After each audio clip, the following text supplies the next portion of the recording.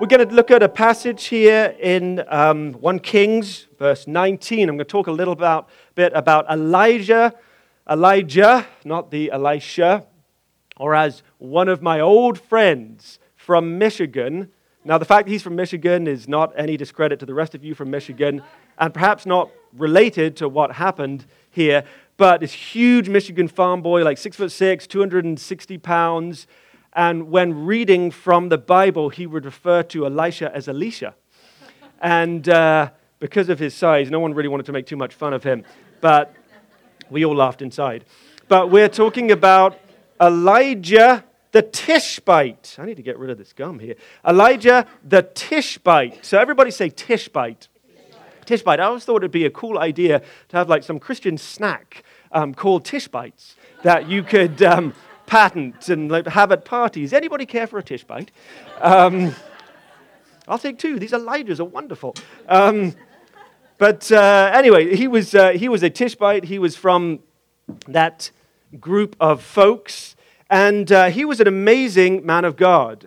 And so what he is very well known for is what happened just before what we're going to read about, where he had an amazing victory, and the power of God displayed itself and brought a great victory for the people of God. So we are jumping in chapter 19, and this is just after what an old preacher friend of mine used to refer to as the crisis at Carmel, when we had the wicked king Ahab and his wife Jezebel, who were causing the people of God to turn to Baal and to false gods. And Elijah, provoked by God in this atmosphere of godlessness and evil, he actually, responding to the word of God, he chose to run to the enemy, Ahab, to confront him head on and to challenge him to put his false beliefs to the test against God. And he called all the prophets of Baal, hundreds of them, to come and meet with him at Carmel, where they created they slaughtered a bull, and they prepared a little altar to make a sacrifice to God. And he, one man, stood against hundreds of prophets of Baal and challenged them to cause this sacrifice to go up in flame to prove that Baal was real over God. Yes, that's what I said. To prove that their assertion that Baal is real over God. And so they gathered there, and of course we have the prophets of Baal who started calling upon their God, and nothing happened. And they started slashing themselves, as is the twisted custom, and nothing happened. And then Elijah got the servants to cover this sacrifice in water, just to drench it completely, so there could be no shadow of a doubt that it was God that came and revealed himself. And then he went and he called on God, he knelt down, and he asked God to come and consume the sacrifice. And the Spirit of God came in fire, and the entire thing was consumed. The water was all consumed around the edges, and he triumphed over the false assertions of the enemy and proved to the people that God is the one true God. And so we had this great victory. He then went and slaughtered all the prophets of Baal. So there was this sense that he knew that his victory was only by the Spirit. It was nothing to do with himself. And then he put to death all the prophets of Baal, which is something that we don't do now. We don't war against flesh and blood. But he brought judgment upon them. Now, Christ took the judgment for the sin, so we don't bring judgment on people today. We bring people to Christ so they have the opportunity to receive salvation, and then Christ will be their judge, not us. So here we have this amazing victory, and we have this man, Elijah, who then came from this place And he now came into a time of testing, and we're going to read about it in the following 9 verses. And what you will find often in life is that when you have had a great victory or a great season of victory, when there has been a great intervention of God, when you have seen the hand of God moving, that the enemy will come quickly and test to prove the result of what has just happened. Has it been something that has changed and transformed you inside? Are you different as a result of the outpouring of the Spirit? He will come and test you to try and stop the legacy that will come from the outpouring of God.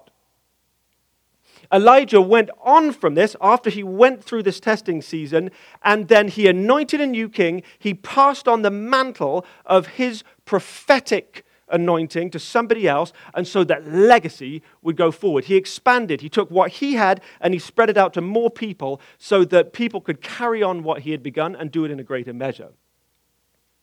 But after every great victory, I often find that there is a testing because God wants to prove out our faith.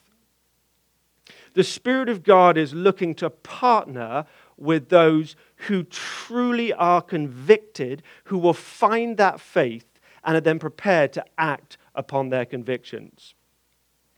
And he can overcome that human weakness and limitation and fulfill his promise. And we want to learn from the life of Elijah so that we can be that people. Amen? Let's go ahead and read this passage here in 1 Kings in chapter 19. It's up on the screen here. And so we read this. Now Ahab told Jezebel everything Elijah had done and how he had killed all the prophets with the sword. So Jezebel sent a messenger to Elijah to say, "May the gods deal with me, be it ever so severely, if by this time tomorrow I do not make your life like one of them." So that was a common pattern of bringing a curse on someone. Elijah was afraid, and he ran for his life. The man who had previously run to the enemy under the power and inspiration of God now ran for his life. When he came to Beersheba in Judah, he left his servant there while he himself went a day's journey into the wilderness. He came to a broom bush and sat down under it and prayed that he might die. Wow, that's depressing. So some translations say he came to a juniper tree. So a juniper tree has a little yellow flower. It's very bitter, and you can actually eat parts of that tree. And it was common at that time for those people who were poor and oppressed who didn't have any other food to eat from the juniper tree. So here we have this man who was anointed by God, created an amazing victory at the hand of God, who now runs off, is hiding. He's in the place of eating something that is bitter, like someone impoverished and wanting to die. "I have had enough, Lord," he said. "Take my life. I am no better than my ancestors." Then he lay down under the bush and fell asleep. All at once, an angel touched him and said, "Get up and eat." He looked around, and there by his head was some bread baked over hot coals and a jar of water. He ate and drank, and then lay down again. The angel of the Lord came back a second time and touched him and said, "Get up and eat, for the journey is too much for you." So he got up and ate and drank. Strengthened by that food, he traveled 40 days and 40 nights until he reached Horeb, the mountain of God. Then he went into a cave and spent the night. Now we know what happens following after this. He went to the place where Moses had received a covenant from God. Horeb is a part of Mount Sinai. And he went there, and then God revealed himself to him. First of all, there was an incredible wind. There's a violent wind, but God was not in that. And then we had fire, and there were some other amazing manifestations. And then God came to him in a small voice and spoke to him. So here we have this man who came from a place of triumph, and now he is in a place of crisis again. But what he did here determined how he got from this place, and he took a point of brokenness and made it something which created a legacy. And when we're in a place of testing like this, we always have the opportunity to choose to turn to God and to come again into a place of productivity and to life and into legacy. And God is faithful, no matter how dark it may seem, no matter how despairing we are, how much of an extreme that we may have swung from, He is faithful to make a way for us to enter into what He has for us. And so Elijah, this hero, transforming a nation, here he is now saying he would rather die. Now, I may have experienced some extremes in my life. I'm sure you have too. But I don't know if what you've experienced is such an extreme as what we have Elijah experiencing here. And I want to say to you that whatever it is that you may have experienced in life, whatever high you may have come from, whatever low you may be at, that God is able to take you back and take you to the promise and to the inheritance and to what He has promised for you. He will find a way, and there was nothing that is impossible for Him. So, what was it that Elijah did in this place that is contained within this passage here that we can learn from, and how did he get past where he was at to move forward into what God had for him? We're going to look at three aspects here real quickly. Number one, he had to leave himself behind. Sometimes you've got to get rid of yourself. And when I say self, I'm talking about that aspect of our thinking, our rational mind, that which is human and fleshly, that is oppressed by the circumstances and can cause us to respond emotionally and to make decisions based on what we see and what we hear and what we feel. But here was Elijah, who had received a commission from God and now started believing things about himself, such as, I am no better than my ancestors. That is what he said of himself. But he let his eyes drop from the himself down to himself. In Hebrews 12:2, we read the passage here about our commission, and that is to fix our eyes on Jesus. I believe we have the scripture here, that we fix our eyes on Jesus, the author and perfecter of faith, who for the joy set before him, he endured the cross, he despised the shame, and sat down at the right hand of God. That when I begin to look at those things around me, and I look into myself at how I'm feeling, and I take my eyes off himself and what he has said, then I get into this danger zone like Elijah, where it's all about introspection, and I begin to get blinded to the actual truth of what God has said. The promise to Elijah was one that he would be a deliverer of the nation.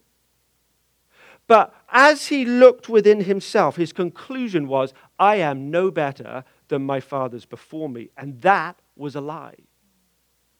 If we take our eyes off the one who speaks truth and look only at within ourselves, we're going to be susceptible to the lies that the enemy will try and perpetrate. So, if we can follow after the footsteps of Elijah, we've got to be prepared to recognize the self, leave the self behind, and focus on him who is the author and perfecter of our faith. Amen. We've got to get the self out of the way and let God do the work.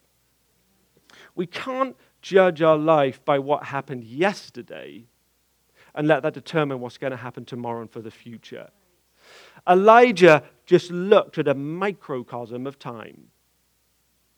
He looked at yesterday and he stopped and let that determine what he was going to think about tomorrow. If we want to be experienced, if we want to be mature, if we want to be expert, becoming experienced comes from having experiences. Without experiences, we will never be experienced. And we have to walk through these seasons and these times when there is oppression and where there is pressure and when we're tested, because if we can go through the experience, then we end up being experienced. And it's the experienced person, the one who gets towards that place of maturity in going through the trials and being conformed into the image of Christ, that is the one that is able to draw on an increasing measure of grace and be able to inherit that which God has spoken. Amen? So we've got to recognize when we're in the experience, let's be thankful for it, let's relish it, and let us become experienced by moving through the experience. Amen? All right. So, number 2, Elijah, what did he do? He got up. So we have to get up, and sometimes again. Get up again and again and keep going. We read here, so he got up and he ate and drank. Strengthened by that food, he traveled for 40 days. He got up. I think it's kind of interesting here. We read that there he was lying down under the juniper tree and he fell asleep, which is interesting that when you're under that much stress, I think it's hard to fall asleep. But anyway, he fell asleep. I guess he was tired. And then an angel prodded him, knowing what Elijah intended to do, where he intended to go. An angel prodded him and said, you need to eat and drink. And there was this amazing fresh baked bread. I bet it was the best bread that you or I would ever have eaten. Baked over hot coals. It just sounds amazing. And there was a jar of water. And I guess that was not really remarkable to Elijah. So he ate the bread and he drank and he went back to sleep again.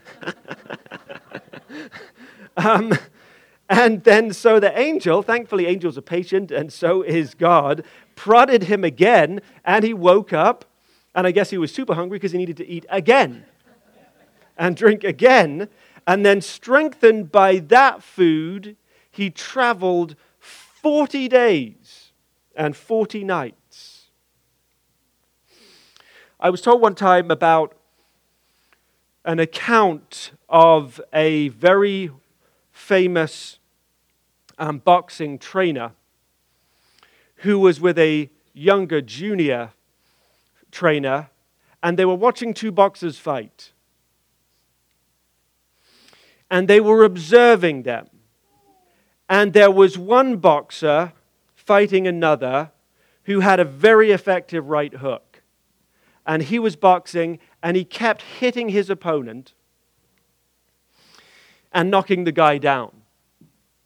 And so the younger trainer, talking with the old seasoned guy, looking at these two boxers to see who it was that they should invest their time in, their resources, their life, their expertise. The younger trainer said, you know, this guy has an amazing right hook. We need to get this guy on board, get him with us, and train him. The older seasoned trainer, after some time watching this happen and this boxing match between these two guys, said, no, it's not the guy with the amazing right hook that we need to give our lives to, that we need to bring on and train. It's the guy who he keeps knocking down, because this guy keeps on getting up again. I can train this guy to have a good right hook, but I can't train him to keep getting up time and time and time again. But our ability to get up again and move on and keep going is something that we are in charge of.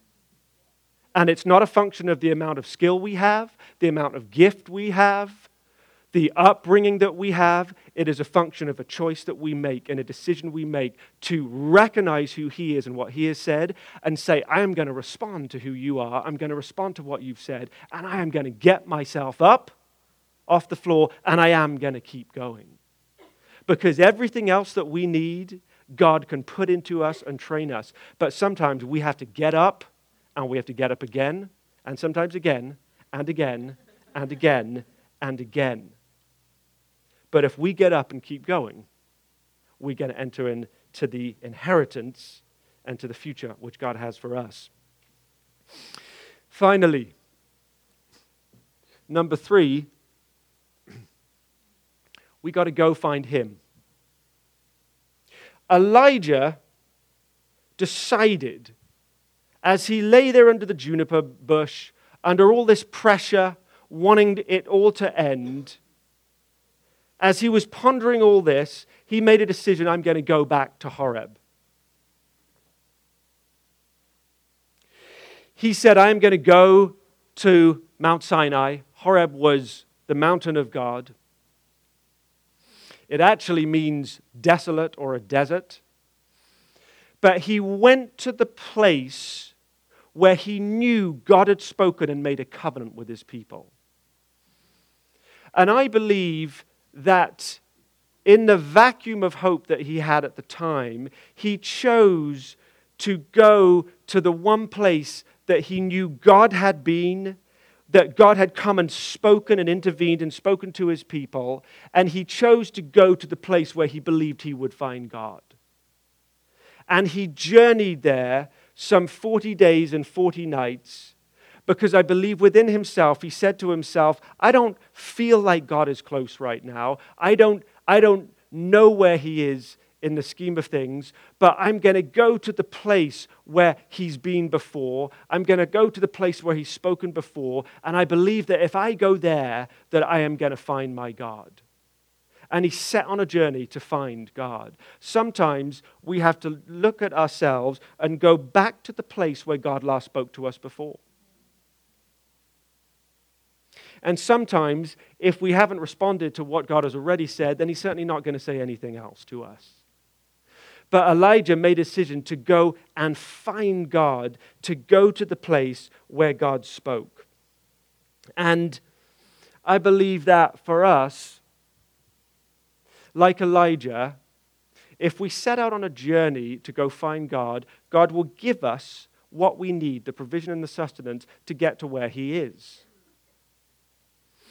It was 40 days and 40 nights that he's traveled. It's interesting. That was a season of time that Jesus was in the wilderness. 40 days and 40 nights. He was sustained by God in the wilderness. And Elijah here was sustained by God, given what he needed to get to the place where God would speak. But if we can make a decision and we can fix our eyes on him and get rid of the self, if we can get up and keep getting up and keep going, then God will give us what we need to get to the place where he will speak to us.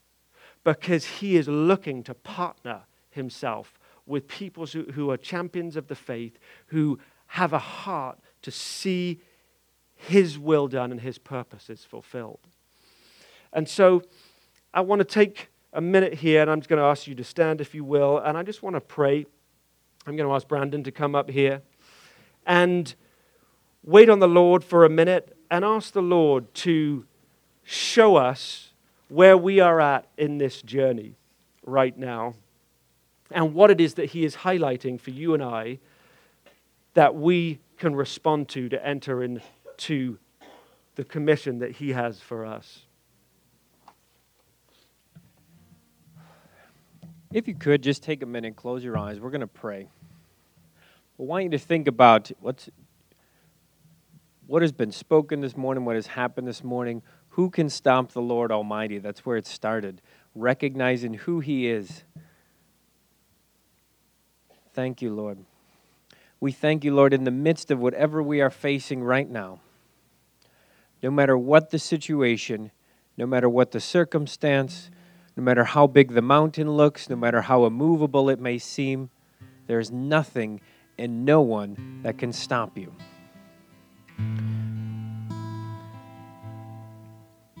Take a moment, whatever the mountain is, whatever it is that you may be facing, whatever seems insurmountable, whatever would cause fear or cause you to want to run, or to turn back and go the other way, or to cause you to be introspective and turn inside. I just want you to visualize that thing for a moment.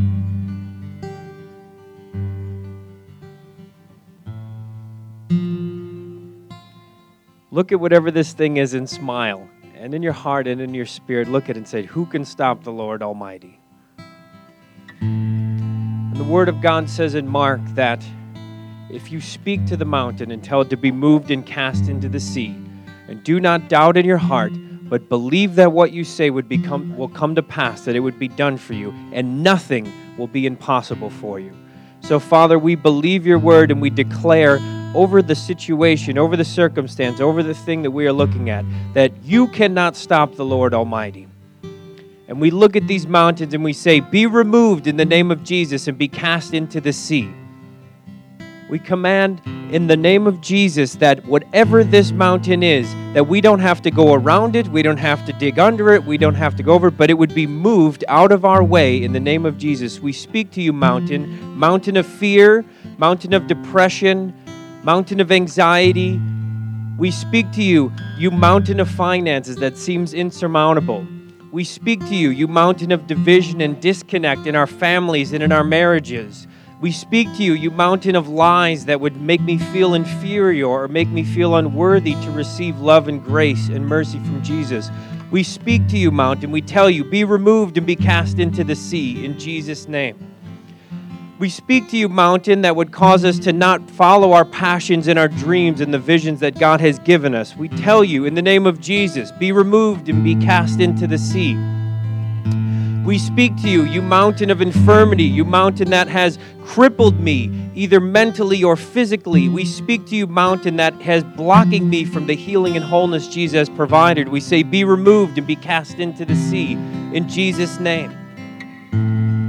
We thank you, Lord, that the veil has been torn. So we speak to this mountain that has caused us to feel distant and far from you. We speak to this lie and we say, mountain that has caused me to feel separated from God or distant from God, be removed and be cast into the sea. We thank you the veil is torn, that intimacy is flowing in this place. We thank you, Jesus, that you are closer than a brother, that you are our closest friend. So we receive a fresh touch of closeness from you, God. Lord, we thank you that there is nothing impossible for you. We thank you that nothing can stop you. And we receive the joy of gladness that will come into this new year and into this new season. Lord, we look forward to 2017. Whatever's past is past. Whatever's behind us is behind us. But as Paul said, we press on towards the prize, which is Christ Jesus. We look to 2017 and we say, Lord, all that you have for us, we enter with excited expectation and joy that we are your children, that there is freedom and victory and abundance in you and in the kingdom. In Jesus' name, amen. I just feel really quickly the Holy Spirit wants to minister to people who identify with going from triumph to trial. There's an anointing right here to break that. You've experienced the power of God. You've experienced the fire of God. You've had times where you've experienced the overwhelming presence of God, but you might be currently in a trial. But the Lord says He is going to take you from triumph to trial to triumph again. And your next triumph is greater than the first, because the anointing that will be released through you and coming through the trial is an anointing that releases the strength and the victory in a much greater level. So I'm going to release that. If that is you right now, if you've been in a trial, just lift your hands to the Lord and lift your heart to the Lord. In the name of Jesus, Holy Spirit, I release you now to give sustenance for those people who are walking through a trial. Holy Spirit, sustenance, the strength, the courage, supernatural eyesight to look to you. And I release hope in their situation in the name of Jesus. And I release the victory of God in the name of Jesus. And the Lord says to you, surely, surely you will see my face, and surely you will come into my presence. And Father, I decree for everyone here that they go from trial into triumph again in the name of Jesus. Amen.